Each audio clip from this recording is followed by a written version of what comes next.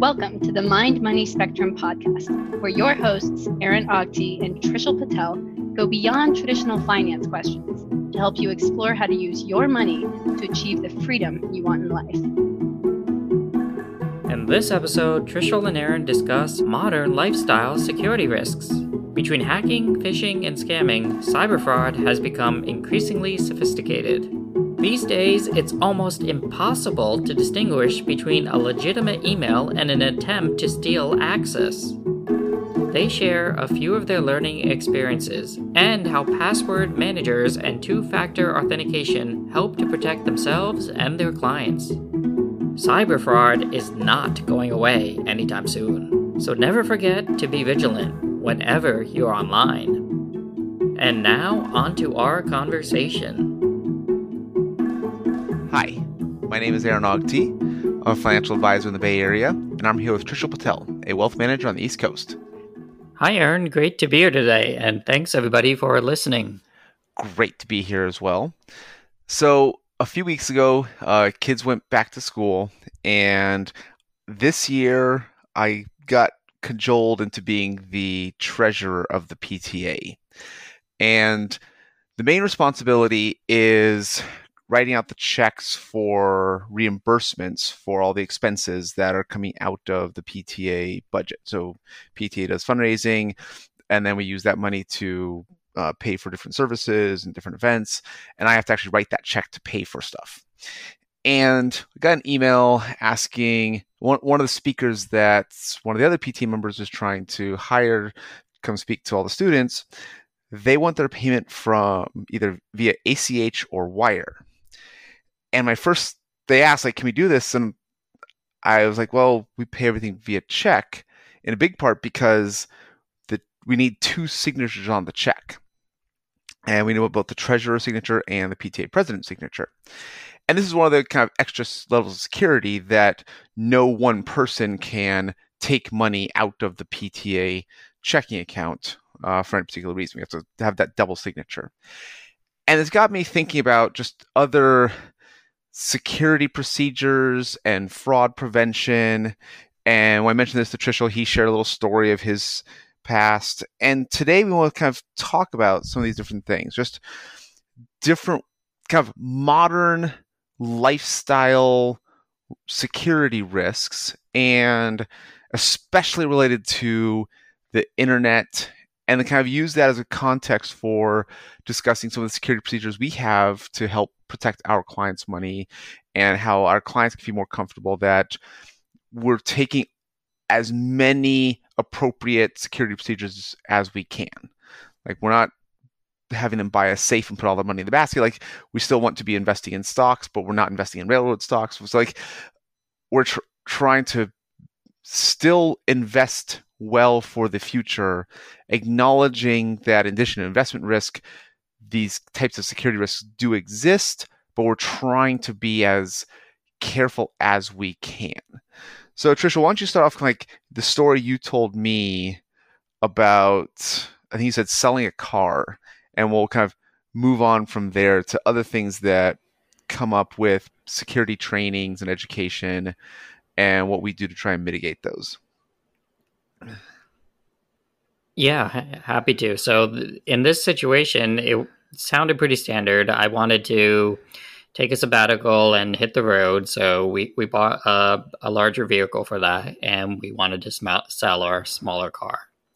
And we thought it'd be pretty straightforward, kind of put it on, Craigslist or cars.com or whatever kind of was available at that time. This was maybe 4 or 5 years ago. And immediately, first day, I got a reply saying, hey, we'd like to see it. And it's one of those things where I wasn't really expecting to get into the whole transaction part so quickly. But all of a sudden, I found myself, kind of negotiating, and the person, for whatever reason, I can't remember right now, but it sounded legitimate, couldn't come see the car, but they really liked the pictures and wanted to send me a check. And, I of course said, no personal checks. And they said, no, it's going to be a certified check. You have nothing to worry about. It's certified. And then I called my bank, and said, can I take this certified check? And the bank said, sure. And anyway, a few steps later, we agree on the selling price. I get the check. It looks great to me. It's just in the mail. It's overnighted to my address. So just a day later, I get a check. It's a certified check and I deposit it. I call the bank and, I just make sure that the check went through and they're like, yep, check went through. Everything's good. And then I looked at my bank account balance and a day later, I see the credit for the amount of the check. And I think everything's great. But, something didn't quite sit right with me. So I called the bank one more time and I said, well, is there any way this check can be reversed somehow? I don't want to, I don't want anything at all to happen. And then, after, waiting a bit, they came back to me with the notion that, technically it can. The credit that you're seeing is just the bank saying, hey, we trust this check enough that we're going to put the credit in the account. And then, I said, well, what if I took out that money and spent it? What happens then? And they're like, well, then you're on the hook. So, what that basically told me is not to hand over the title to that car. And I did not. And lo and behold, over a week later, the charges ended up being reversed. The check ended up being fraudulent. And, luckily, no harm on my end because I kept the title and I kept the keys and everything and nothing really happened to me. But it's one of those kind of close calls where I could have lost a car or, gone through a lot of trouble for a bit of a misstep. And it just kind of shows the level of sophistication that that's out there now. And you certainly got to be careful. So, one thing I learned from that experience, if you're selling something online, for example, cash is king, right? And it turns out that some of those other solutions that are more convenient, they can also be not fully bulletproof, like your Zells and your Venmos and whatnot. It's possible for those to be undone as well. You'd think this isn't a regular check. It was a certified check, but even that could have been undone. So that's kind of my takeaway from that situation. I think you mentioned just how sophisticated some of these schemes can be. I think that's the really hard part is, especially when we're online, especially via email, it's not that is this kind of fraudulent or not. It's they're so sophisticated, you can't, it's really difficult to tell the difference between something fraudulent and something real. If it's asking for some information that we need to open an account or transfer some money that you want to do, or you get an email that looks like it's from a bank that you have money with, how do you tell the difference? And this is, I've got a few things I've kind of gathered over the years, but the first one, you just have to be vigilant. You have to kind of, the default process is never clicking a link in an email. You to pause, think about it, just never click the link in the email. I think a big part is going back, I don't know, a decade. The main concern was if you clicked a link in an email, you're getting a virus or some kind of malware. While that's still a realistic possibility where they'll try and download some kind of key logging software or something like that, that's a possibility. Now it seems like the biggest risk is you click a link that looks like your bank's site and you enter your bank login information, and now they're storing that they have that information. They can go to the real site with your bank login. And most financial institutions have gotten pretty good about adding different levels of securities. That's why they if they don't recognize your computer, they'll say, okay, we don't recognize your computer. You either need to answer these security questions or we need some other kind of two-factor authentication. So they're getting better, but it's still, they're trying to help their customers. The onus is still on you to protect yourself. And so I have a few other things like password managers that kind of why I like using these, but are there any kind of initial thoughts when it comes to protecting yourself, Trishul, that you've implemented that just either a default mental process or something that you find kind of allows you to feel a little more confident that you're being as secure as possible with your own information? Yeah, I think you keyed in on a very good point to begin with, and that's being vigilant. Having that smell test, and often many things that are too good to be true are likely too good to be true. And that was the situation with my example with the car.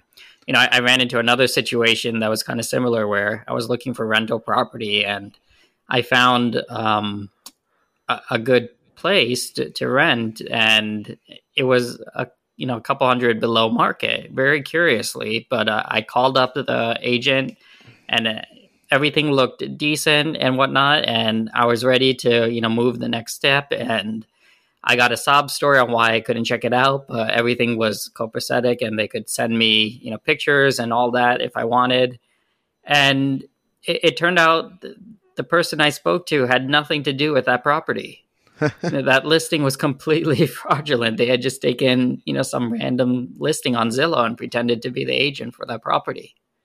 And I didn't get too far down the rabbit hole, but it was one of those things where, I spoke to somebody on the phone and had many conversations with somebody who was basically running a pretty elaborate scam to get people to either put a down payment down or hand over some sort of amount of money on a property they had nothing to do with. And this property was owned by probably some random person who is a law-abiding citizen, had no idea that a scam is happening on something that they own. Yeah. I wonder, like, how would the owner even find out? Like, I guess unless you finally show up at some point and knock on the doors, like, okay, I'm ready to take the keys and buy this place, and maybe at that point they have no idea. Yeah, I mean, I had a little bit of fun towards the end once I realized it was a scam. I still talked to that person and kind of pretended I was on the way and got the, hey, you don't need to go there right now. And but yeah, it's one of those things where how would that person know? You're right. You can't monitor every single thing that goes onto the web related to you, and it's one of those things you got to be vigilant. That's definitely a good first step. When it comes to the cyber stuff, I completely agree with the two-factor authentication. I think that's a line of defense that can at least place a good barrier between you and other cyber criminal activity beyond just your password, which frankly can be compromised quite easily. I think before the two-factor authentication took off, there was this interim period where websites used to have this this secret image that you picked out, where if you typed in your username, then you had to select from a group of images and say, hey, I'm the fish, and Yeah. the website didn't show you the fish, then you knew something's fishy going on here. It's another type of scam, right? However, it turns out that that's very easy to get around, because all a website needs to do is they need to send you to their website, and then you type in your username there, and they'll take your username to the real website. They'll get the fish, and they'll show you the fish. So it's one of them. Yeah, that's probably why you don't see those anymore. But it just kind of shows you that there is a bit of a cat and mouse game going on here, and being vigilant is something that you really can't compromise on. But yeah, as far as what you can do beyond that, I'd say two-factor authentication is a good next step. And like you said, password manager is probably a gotta have in today's world, especially when the average person has 100, 200 different logins that they have to keep account of. And it's very obvious that if you're using one password across all of these websites, or you're just changing a letter or two, then it's way too easy to hack, because as soon as one website gets hacked, well, now somebody has your email, they have that one password, they take that one password in your email and try it on 1,000 other websites, and even try changing it up one or two characters here or there. It's way too easy. Yeah. And yeah, having that password manager allows you to have a completely separate randomized password for each and every one of those 200 websites. Yeah, I think that's the key. It's not The strength of the password manager isn't necessarily the 16-digit special characters that you can't remember anyways. Well, that's really good. The single biggest strength of the password manager is that means that each site that you have a login has a different password. And so, like you said, if someone gets one, it's only good for that one site. You haven't given up your username, login, and password information to every other site. That's the biggest strength of Password Manager. And again, those 16 special characters do make it more secure than an 8-letter word. So that, like, from that perspective, yes, it's better. But it is that unique login for each site that really is the strength, kind of, as of cybersecurity as of today. I actually have a couple stories related to password managers. The first is from my wife. She was working at a tech company in the Bay Area, and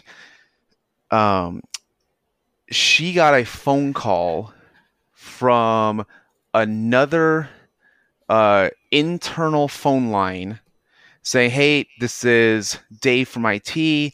I just need to double check something. We have some problems with the internet, and can you just let me know of your login and password?"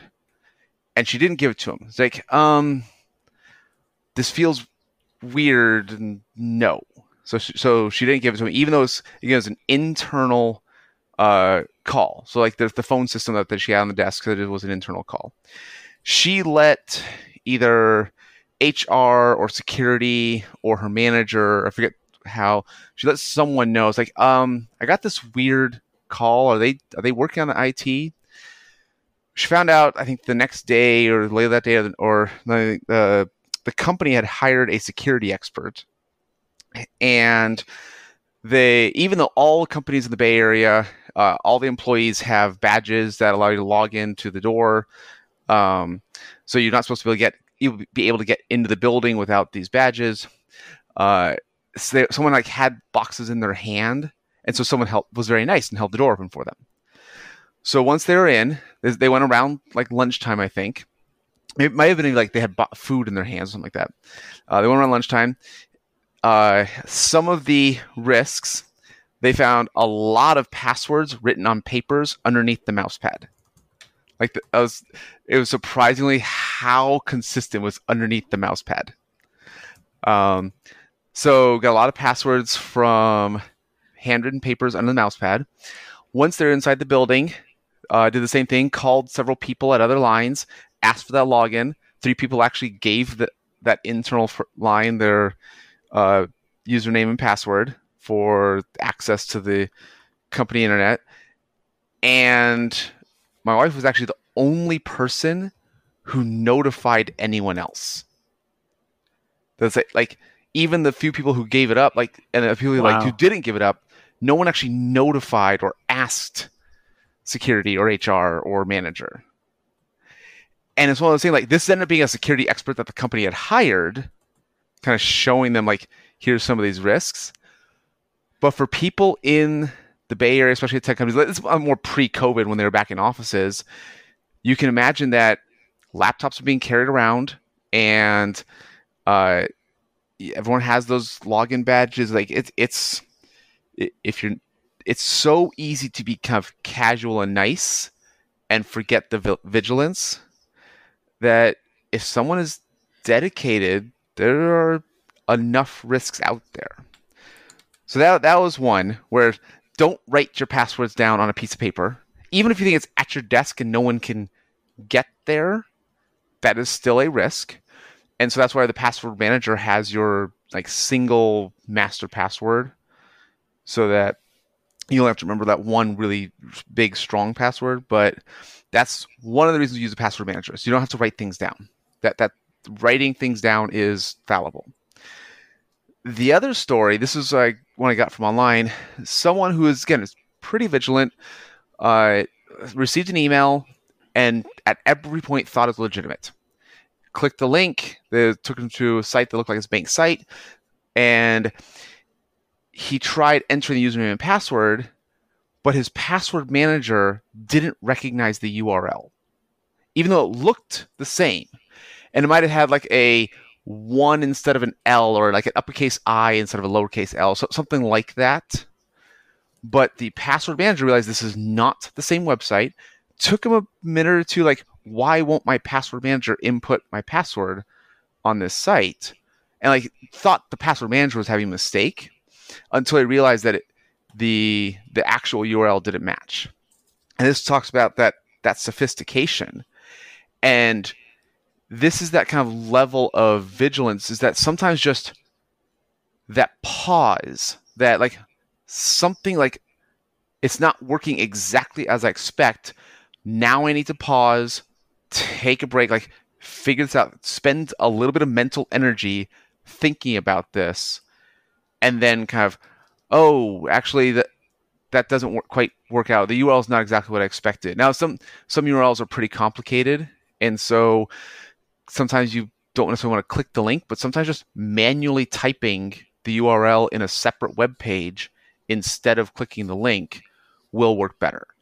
So I've done that a few times where I'll receive an email from, I think, Social Security, like SSA.gov. There's like, here's your, you received your annual Social Security statement. If I see something from a bank or one of the companies I use, I'll go to, instead of clicking the link in the email, which I'm pretty sure is accurate. I think QuickBooks has done this as well. Like, I need to update my statement to my accountant for bookkeeping.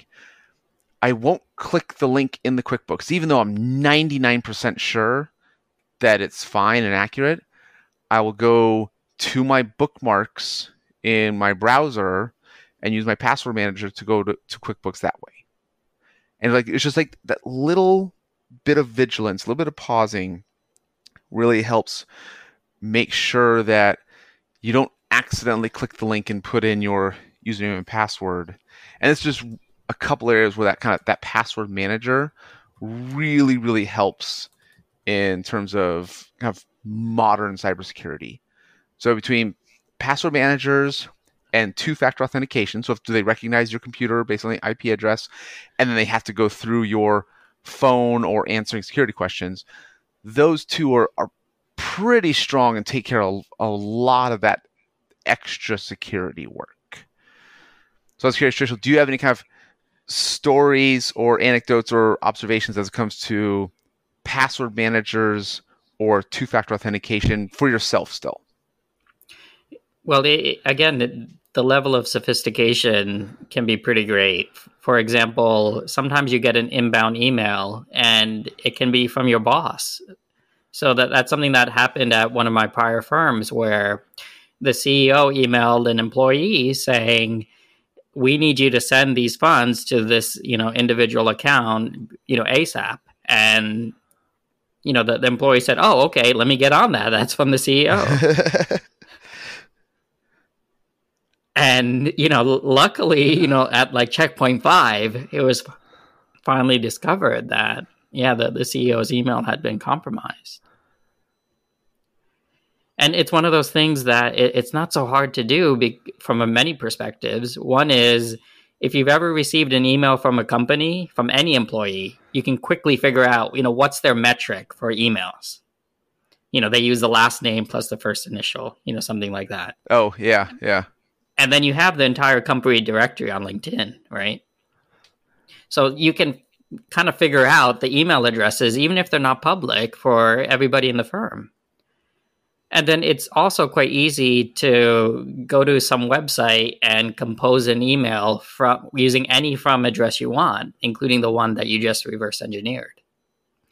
So some of these don't require any sort of breaking in, but just a level of sophistication that is quite possible to pull off if somebody is motivated enough. And given that there's enough people, there's somebody who's going to be motivated enough. Yeah, this reminds me. I think if you go back like 20 to 25 years ago, like early stages of the internet, email is just becoming a thing. There are actually quite a few people who were able to kind of guess Steve Jobs' email address, because it was something like steve@apple.com or stevejobs@apple.com or sjobs@apple.com. It was something like that. Like you said, once they knew the domain of any email address for Apple employees, and it was the same format of first name, last name, or first initial, last name. And this was like a fun story at the time because they actually corresponded with Steve Jobs. Like it was just a random person. But you move forward, it's like that really is how easy it is to kind of figure out some of these employer and employee email addresses. Yeah.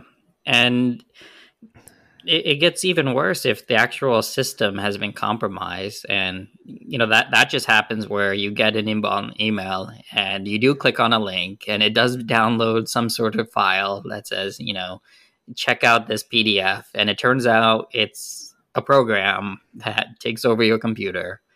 But sometimes it's even more easier than that. There was a study, maybe 6-7 years ago by Google and one of the universities, I think University of Illinois, Urbana-Champaign, and the University of Michigan. So what they did is they took a couple hundred USB keys and they had viruses installed on them and they just threw them around campus.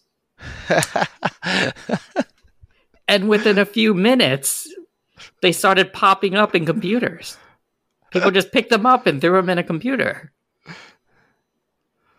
So 48% of the drives were picked up and plugged into computer.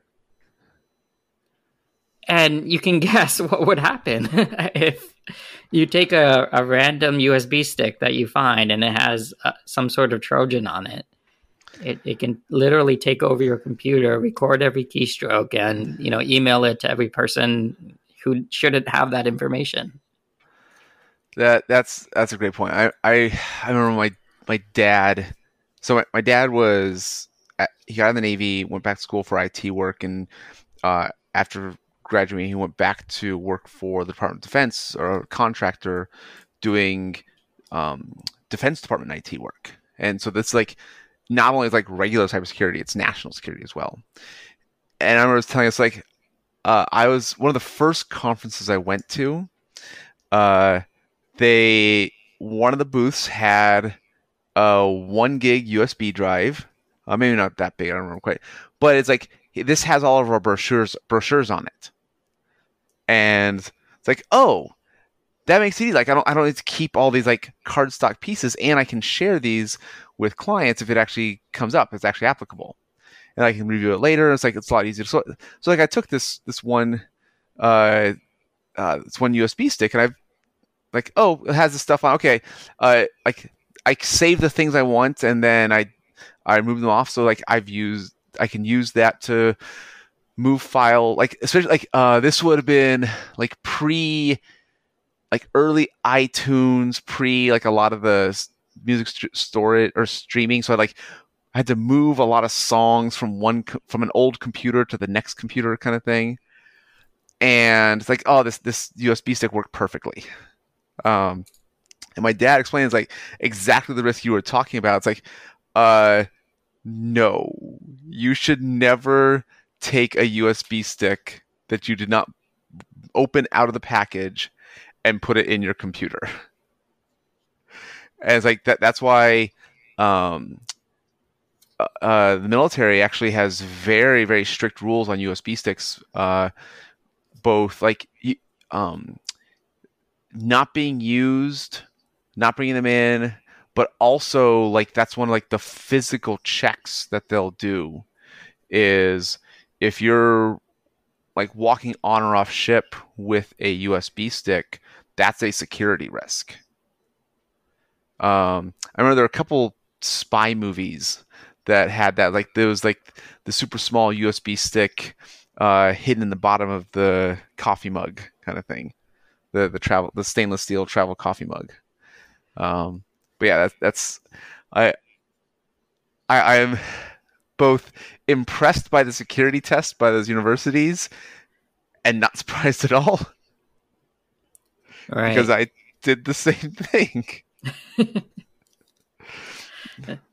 So I have another similar one where I had an issue with my modem, and it's one of those things where you're not quite sure what to do, so you call the internet company, and they say, what brand modem? And then, I got the brand modem, and I found a service number that they gave me. So that this was a phone number provided to me by a third party. They said, okay, call this number, and they'll walk you through tech support. So I called the number, and that number, the guy picked up, and he started, saying, okay, have you tried this? Have you tried that? Well, okay, turn on your computer and go to this website, and tell me the code that pops up. And then 5 or 10 minutes later, I see the guy like poking around on my hard drive, and it turned out it was a complete scam. So wow. Yeah, this was a source that I thought was reputable. It was a phone number for a customer support that apparently was hacked from the real customer support phone number. And they're just sitting, waiting around for people looking for support on their modems or their Wi-Fis. Because I know at my previous company, I've used those IT tech supports that were done by the back office, and it's like, yeah, okay, go to this site and tell me the code that you see so I can get access. And I guess I trusted them because I knew who I was calling, but they were employees of the company. But yeah, like if the phone number gets redirected, or that's probably the play. Like that's why you have to be vigilant. It is, you can't be perfect, and trying to expect that you never have these types of exposures is not realistic. It'd be like trying to expect never, like we talked about the car insurance a long time ago. To expect that you never get in a car accident in your driving life is not realistic. Once you just add up the low probability of something happening times how many millions of miles are driven, eventually it's going to happen. And this is kind of like that. Yeah. And so you want to kind of try to be vigilant, and there's different security procedures you can take. But I think that this is you have to acknowledge that this is the life that we have now. So I don't want to end on that depressing note, because I think there's still a lot of good things that we do, especially when helping clients protecting their money. So I have a few notes, but I'll kind of ask you first, what are some of the procedures you follow to help protect clients' money? Or kind of like going back to your hedge fund days, just like what are some of the ways that, even if you don't, other firms might use to protect client money? Right. So, going back, 7, 8, 9 years ago, some big news in the hedge fund space was, frankly, not great news. It was actually a lot about fraud. And you can imagine all of the stories that came out when, kind of Madoff hit the news, and the big Ponzi scheme there. The quick background there is about this was over 10 years ago now, but Madoff basically just made up his returns, and then it ended up being a Ponzi scheme. So that the money that came in, if anybody else wanted money, you could just pay out from that money that came in, saying, here's your 50% return since you've invested, whereas it's just coming from new money. And at the same time, more people are giving him money, but he's just kind of spending it. And as you can imagine, that can only go so far. So, I mean, this particular one, I happen to know, it goes back to at least 1991. This is a fun sports story related to, well, it's not that fun, but it's related to Bernie Madoff. The owners of the Mets, or even the Mets as a team, were clients of Bernie Madoff, and they're getting that consistent 10% return every year. So in 1991, Bobby Bonilla signed a 5-year, $29 million contract. But instead of paying out $29 million over 5 years, so between $5 and $6 million a year, they reached an agreement of what if we just paid you $1 million a year for, I think, the next 40 years or 50 years, something like that. I think it was until he's like 72. And the way the math works, like if they can get that consistent 10% return from their investment with Bernie Madoff, it made more sense to the Mets in terms of the time value money calculations than trying to pay it all up front. And so to this day, the Mets still pay him about $1 million once a year until I think it goes until 2035. Went from 1991 to 2035. And they did that because they assumed they could get that consistent 10% rate of return from Bernie Madoff. And again, this is going back to 1991. So he had been doing this for a long time before he was actually figured out. Yeah, he amassed over $50 billion this way. And a lot of that just got lost in this big scandal. And, looking at the top 10 hedge fund failures in history, 4 out of 10 of those were because of fraud, with Madoff being the largest. So it's one of those things where, even with the big players that, a lot of trust is placed, things like this have happened. And when we entered this space, or when I was with the hedge fund startup, this was a big deal to us. Like, what can we do to, combat this notion? And a lot of checks and balances were put into the industry around this time to kind of combat these concerns. And they do make sense. One of the big ones, right off the bat is this notion of custody, meaning where do the assets sit? And, day one, we don't want custody. We don't want the ability to touch those assets. And you can kind of scratch your head thinking, well, how does that work? Then how do you invest money and how do you deal with it if you can't even touch it? Well, it's quite simple, or the model is quite sensible. The way it works is you have another custodian, it could be like a big broker, and they hold the money. So you, as the third party in the arrangement, don't get to touch it. So the money goes from the client to the custodian, and then the only way the money can come out of the custodian is back to the client. And that's kind of checks and balance number one. Just don't take custody of the money. And then the second thing is to have a third-party administrator. And the goal of the third-party administrator is to be a completely separate entity that kind of is another set of checks and balances. So something that we did is, it's common industry practice these days, is something known as tri-party reconciliation, meaning 3 different parties have to sign off on the numbers before we call it a day. So that means the custodian, where the trades happen, they have their sets of numbers. We, the hedge fund, have our own sets of numbers, and this third-party administrator has their own sets of numbers in terms of the money flows and the transactions that happen. And they all have to agree. That way, like a Madoff situation, you can't just make up returns unless you're in cahoots with, 2 other, major parties in this whole triangle.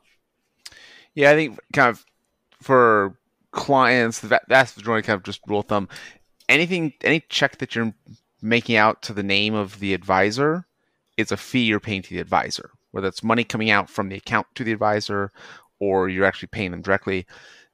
If it's your own money that you're keeping, it's like, okay, I'm going to deposit this into my taxable investment account. You're making the check out to the name of the custodian. That's probably the biggest way to just kind of distinguish between those, where all the Bernie Madoff clients were making their checks out to Bernie Madoff, and he was commingling those assets. I'll let you explain that in a second, but it's like they assumed that was their money, even though they're writing the checks to Bernie Madoff. So that's why we use the custodian to hold the money, and the custodian can only follow instructions from clients or the advisor if the client signs off on it. And again, the only money the custodian ever sends to the advisor is the fees that they're paying to the advisor. Everything else is they're holding on to the client money. Right. Yeah. So, when I set up this business, you probably had the same decision to make, Aaron. Do you want to take custody of assets? And if you want that ability, there's a bunch of other checks and balances that you have to go through. And for me, it was a very easy decision. Like, nope, don't want custody.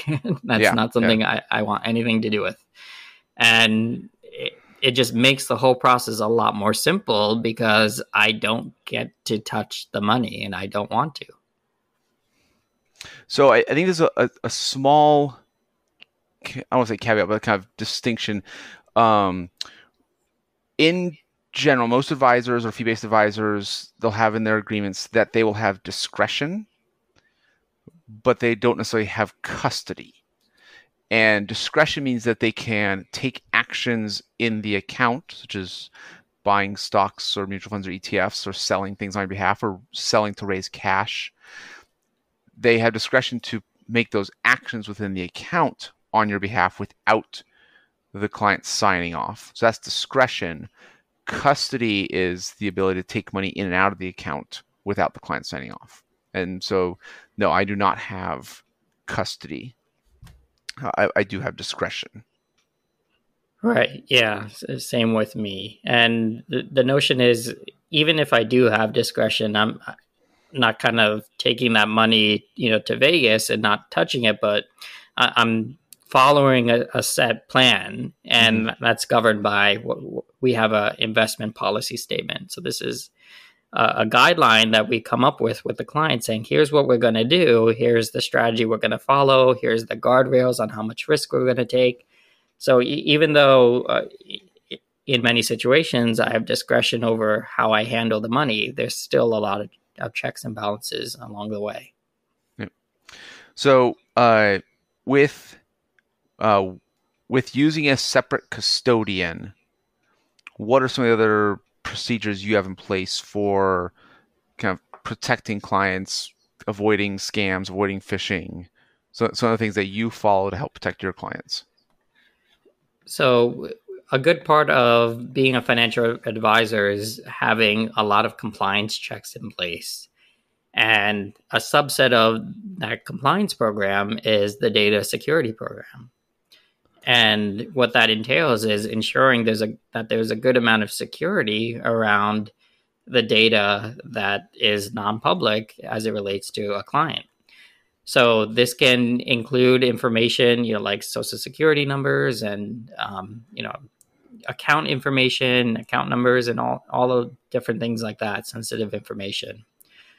And the idea is you want to make sure that that's secure, but you still want to have the flexibility to use that data in a meaningful way. So it's not that, the data has to be passed back and forth on written paper, hand deliver, between you and the client, but we do need to lean on technology.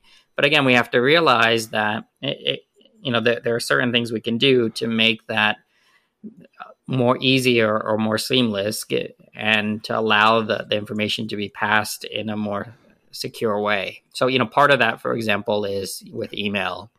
One thing that we can't accept as an advisor or send out as an advisor, it is confidential information. So that information has to be uploaded to a secure website. So I have my own secure website where we transfer files back and forth between myself and the clients. Yeah, that's just basically like that's a really good one of those default processes or kind of default thought process. Email is not secure. It's just between phishing and attachments. Email is not secure. So I also use my financial planning software. eMoney does have the same kind of. They have to create a login with their own password, and they can upload documents securely that I can view based on my login information. And so that's why I have clients send me all the personal statements that I need to help them put together the financial planning projections. So yeah, it's if the client has one login that the advisor doesn't know, the advisor has a login that no one else knows, that would be considered a secure system where it's not going through email and allows the clients to still send information electronically. And there's a lot of other versions that they'll do this. You can secure Google Drive, Microsoft's OneDrive. You can add passwords to that. A Dropbox will do things like this. There's a variety of security solutions out there. But yeah, basically, whoever's doing the upload has some kind of login. And the trying to think, there's one that's also pretty common. I'm trying to think of which one it is. Like, do you know the most common one for that? For password manager or no secure sending documents securely. ShareFile. ShareFile. That's what I was thinking of. Yes, ShareFile. Right. Yeah. So that's probably the most common one. Of like, you have to create a login to be able to send documents to anyone else securely. Yeah.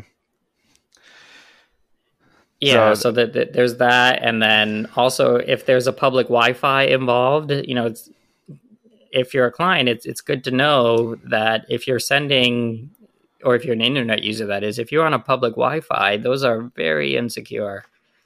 Your data is quite visible to anybody else on that network, and that's where a VPN would make the most sense.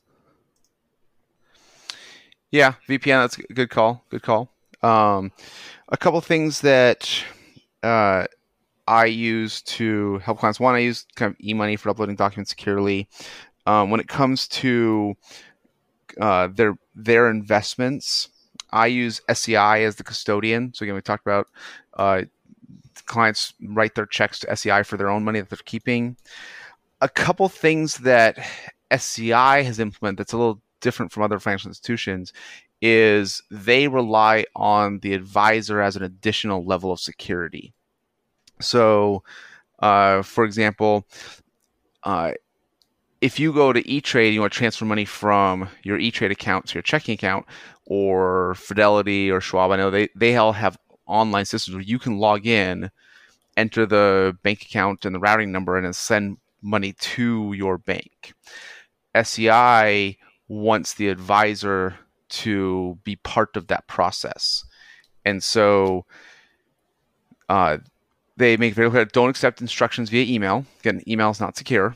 So SEI wants to, actually contact me, say, did you talk to the client? Did you get verbal instructions or confirmation either over the phone or via a Zoom meeting before they send any money out?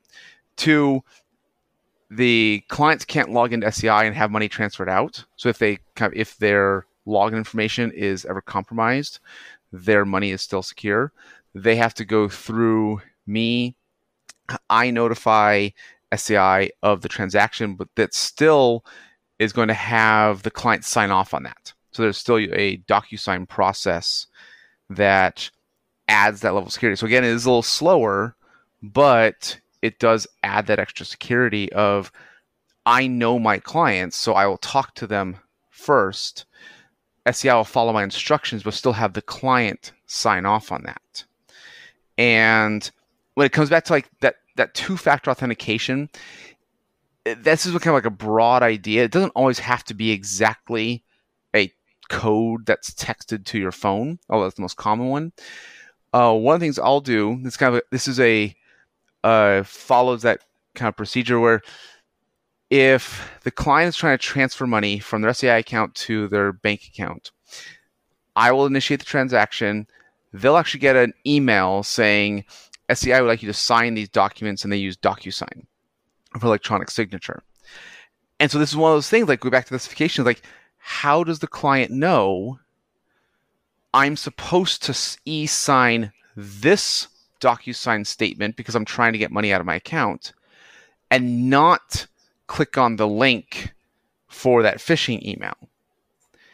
And what I will do is I'll send a separate email saying, you should expect to see this DocuSign email with these instructions in the next few minutes. And this is a kind of a lower form of a two-factor authentication, where if they see that email unprompted, it should raise red flags. But because I'm telling them, they'll get an email from my email address, and then they'll get an email from SCI or / DocuSign for that process. And because they're at the same time and they expect it, that's an additional level of trust and security. And so these are just like different forms of security that SCI uses that I use with clients. The only way to make that easier, which is slightly less secure, is if the client signs off on a standing instructions where there's a link between SCI's investment account and the single bank account. They do that in advance, and then later on, the client can call me. I can do it based on just their verbal instructions. We don't have to have that extra step of the DocuSign, but it's only with that one bank account. They can't, if it goes anywhere else, they have to sign off on it again. And so that's I think that's the kind of theme of two-factor authentication. Is technology on the custodian side has gotten pretty good where it needs to recognize the computer you're using. It's using your phone number as the second check, which is a kind of two independent processes that it can verify. It's using the advisor as a second check. So kind of these are the different ways of implementing the idea of two-factor authentication. It's just not the single login, go online and transfer money out. It's, is this coming from an expected source or is this unexpected? So do you have any other examples of anything like that, like two-factor authentication, security procedures that you use with clients, or like just if a client needs to get money out of their account, one, what would raise a red flag, or two, what is your normal process? Right. So the high level procedure is money has to go out from the account that it came in from. So it can't just go to some random account that you texted me about, at 5 a.m. in the morning from, just a random out of nowhere text. And, the other thing is also to link up the accounts to our system. It does require the DocuSign. And with the DocuSign, you can also add two-factor authentication, meaning the client must have some sort of independent verification that they're the person who's DocuSigning that link for their account information. And that can be accomplished actually two ways. So one is with the two-factor authentication. If that's not possible, we also do a knowledge-based test. So you may have seen this from time and again. These are the situations where you need to identify yourself, and what actually happens is a third party soft pulls some information from your credit report, and they ask you to say, okay, what car did you have a lease on 5 years ago? What street did you live on in the past? And things like that, so that the system can assure that you're the person conducting this transaction and not some random person. So an extra level of that, I don't know exactly how it works. I'm pretty sure they're pulling public records. And so they'll also pull things like birth certificates. So they can actually say, you are this person that you're related to. Did they buy property in which of these cities? Because I've gotten that question about asking where my parents have purchased property. Because again, like they can tell that my parents based on birth certificate, and where they have purchased property based on public records. So it's like the recent question, because my parents moved, they're asking questions about my parents' property purchase history that I've never lived there or been there, kind of thing. Like I've never been involved in that particular address, and that's an interesting extra level of like mental security that even someone who knows me pretty well probably could not guess the answer related to my parents. But also, that's a lot of interesting ways of figuring that out via public records. That did bring up a kind of gotcha. Like You probably don't want to put your favorite pet's name on Facebook and your favorite sport and stuff like that. If these are the 3 challenge questions that we see all the time. When you mentioned the pictures earlier, my picture was always the football or the golf ball or something like that. Right. It's like, why would I choose a fish? I don't care. I have no recollection of fish. Well, that's why you choose the fish, right? Yes, but I'm going to forget the fish. That's the problem. Those things only work if it's like easy for me to remember and difficult for anyone else.